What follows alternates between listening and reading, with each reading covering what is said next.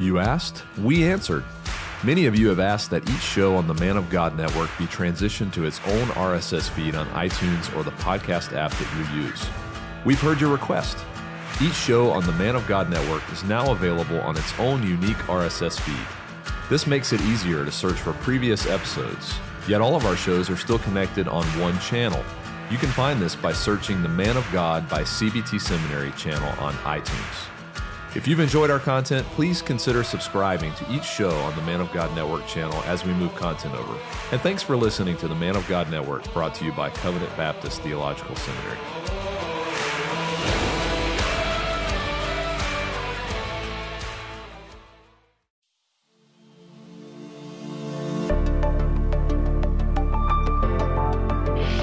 Welcome to the Pastor's Inbox on the Man of God Podcast Network of Covenant Baptist Theological Seminary.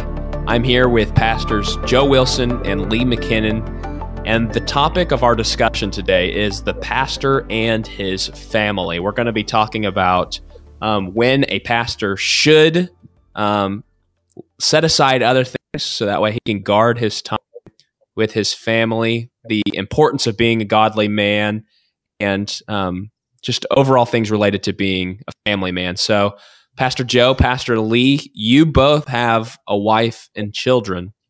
So, why is it important that a pastor be a godly husband and father, assuming that he has a wife and children? Yes, well, I think that's a very important question indeed, Austin.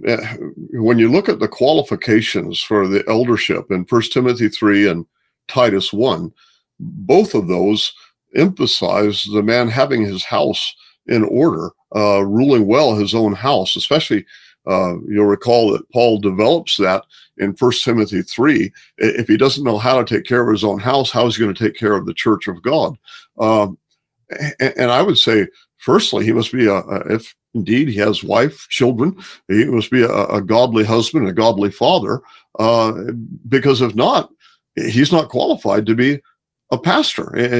No way of thinking that this man is a gift that Christ is giving to the church. In fact, it's clear from what Paul says there in 1 Timothy 3 that the man's home is going to testify to his proven ability to rule. So even as the man is being assessed for qualifications, is he a gift that Christ has given to this church? Well, you're going to be looking at his qualifications this way. How is he in his home? Is he taking care of his home? Well, it's not like you've got to be qualified from day one, but after that, you don't worry about 1 Timothy 3 and Titus 1. That's not true. Those qualifications must be there. Maybe not all on a scale of 1 to 10, a 10, but certainly they've got to be observable that that man is still qualified. So that's the first thing I would say, with the importance for the man being a godly husband, godly father, if indeed God in his providence has given him wife and children. I would also add that, nowhere in Scripture are we commanded to be pastors. Now, God in his providence and by the direction of the church, yes, it can be recognized that we're suited for this, but we're not commanded to be pastors, whereas family men are commanded to be godly husbands, godly fathers. And then, in addition to all that, one reason I think why this is so important in the qualifications of an elder is because our role is to be examples to the flock. 1 Peter 5:3, for instance. Well, the domestic sphere is so important, not only for us as individuals, but for most of those members of the church. And therefore, they need to see exemplified what a godly husband and a godly father looks like. And so, again, when Peter says, be examples to the flock, I can say, yeah, and especially here, it's absolutely vital. So that's my thoughts. But now, Joe, let me throw this to you. What do you think? Well, I don't think I could say anything better than you just said it, brother. I can just re-emphasize, there's got to be good reasons why God makes this such an important mandate in both of the passages that refer to elder qualifications. It's important because a large majority of the pastor's congregation is going to be families. Not that the minister is ever to ignore the singles in his assembly, but the churches are usually made up mostly of families. So he's got to be a good example. You cannot expect the men in your church to be what you're not. And you cannot expect other families in your church to be what your family is not. And the only other thing I'll say is I really am glad that the question says, assuming that he has a wife and children, because some people take this, and I believe they read into it a lot more than the text is saying when they will indicate that you've got to be married to be a pastor. I don't believe that's what Paul is saying. Or you have to have children. I know there are people who actually believe that if you don't have any children, then you're not qualified to be a pastor. That's not what the text is saying. It's simply saying if you have a wife, if you have children, then you must rule your house well. You must be a godly husband. You must be a godly father. Amen. So we've talked a little bit about the importance of being a godly husband and a godly father if you are to be a pastor who has a wife and children.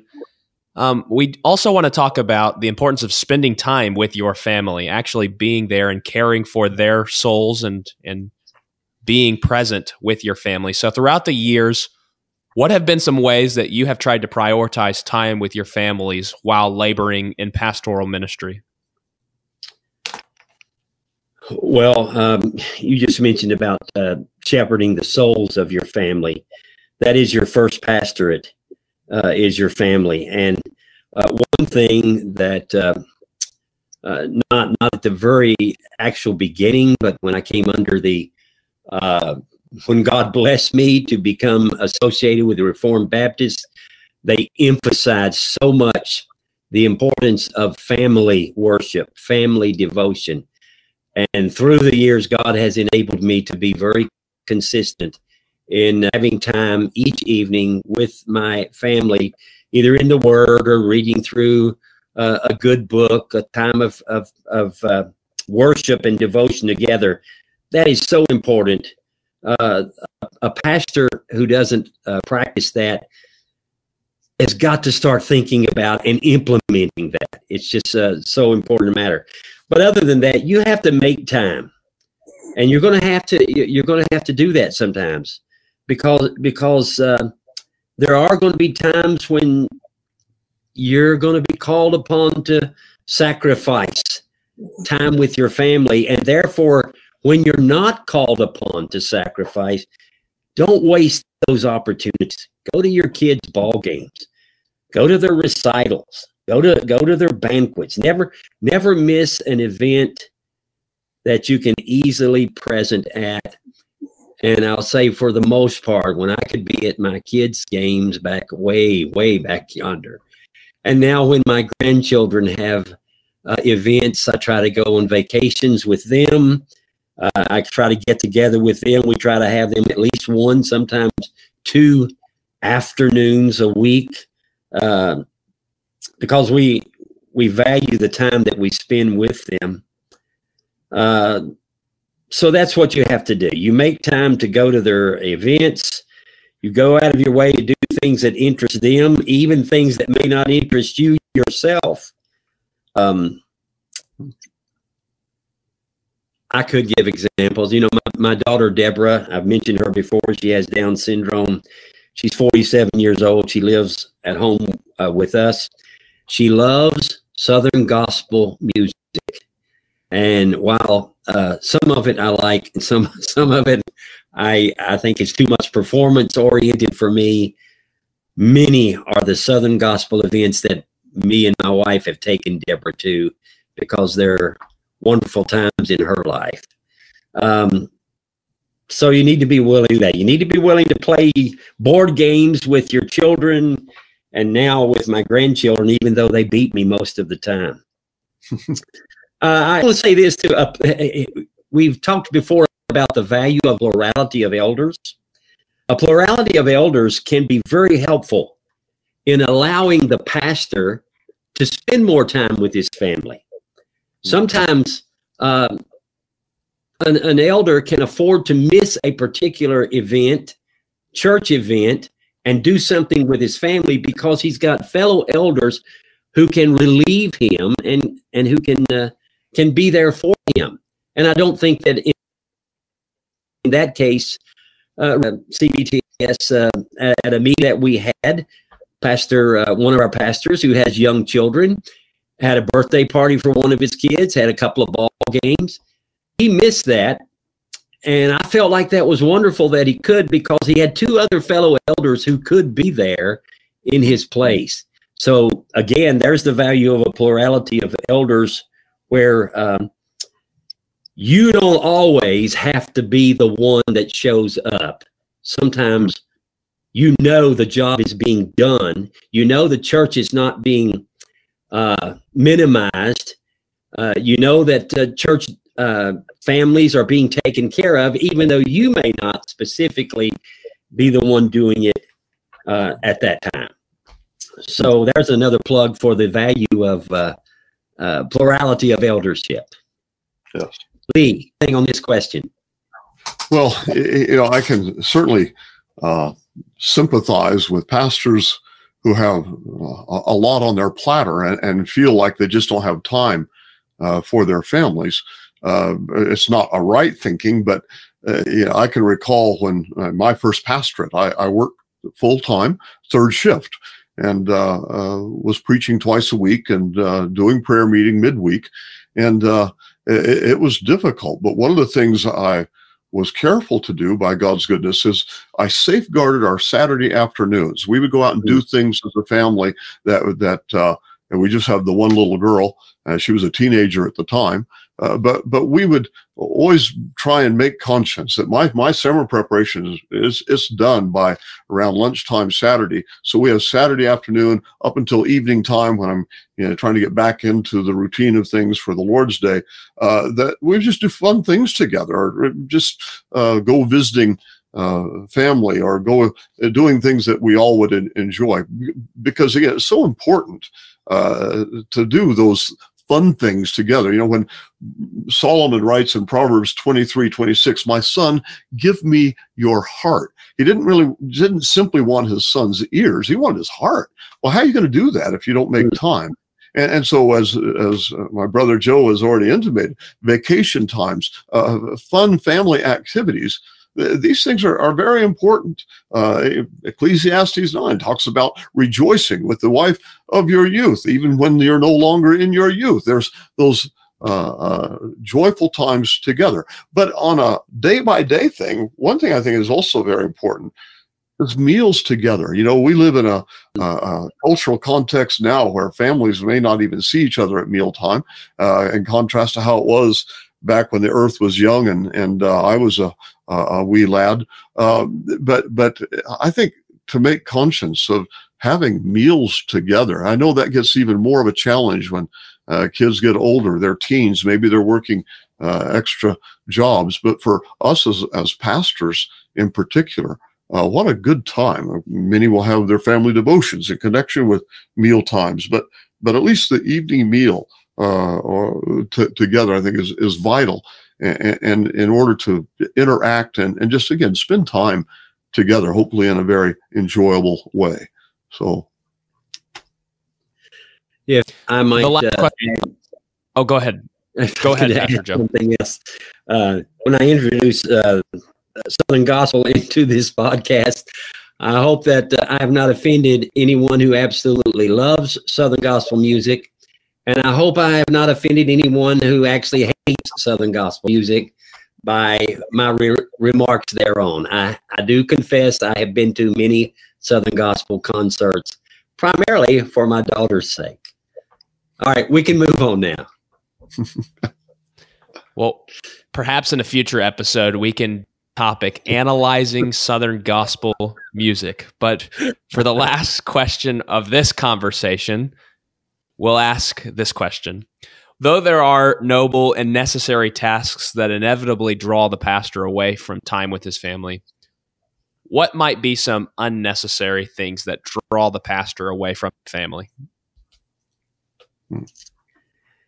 I would say it's possible. It can be a real dangerous temptation to be inordinately consumed with a hobby, with a sport. Pastors can, and I used to play a lot of golf, or try to. I never did much good with it, but pastors can become obsessed with their hobbies and their recreations, with the golf course or whatever. And a pastor does need to be prepared to spend less time on some legitimate recreations if they get in the way of pastoring his church, or, as we're talking about today, spending needed time with his family. I do think that a pastor needs some recreation. He needs some diversion, but he must be careful not to exceed reasonable limits when he has a church to take care of and he has a family to take care of. By the same, another possible temptation is to spend too much time with, quote, the guys. Your family. It's great to have wonderful friendships with other brothers in Christ, but not at the expense of family time. The majority of the pastor's non-church time belongs to his family, and he needs to discern that and be careful of anything that would crowd it out. I know I've only given a couple of illustrations. Lee, maybe you can help us out with some more illustrations. Well, I think of those words in Song of Solomon about the little foxes spoiling the vines. We can be on guard against the big things, the hobbies and those interests, but forget that, boy, I can get consumed with checking emails or news headlines, or maybe somebody's into social media, and these are not necessarily recognized as being big time consumers, but they can be. And so even though, for instance, checking emails, well, yeah, you got to do that.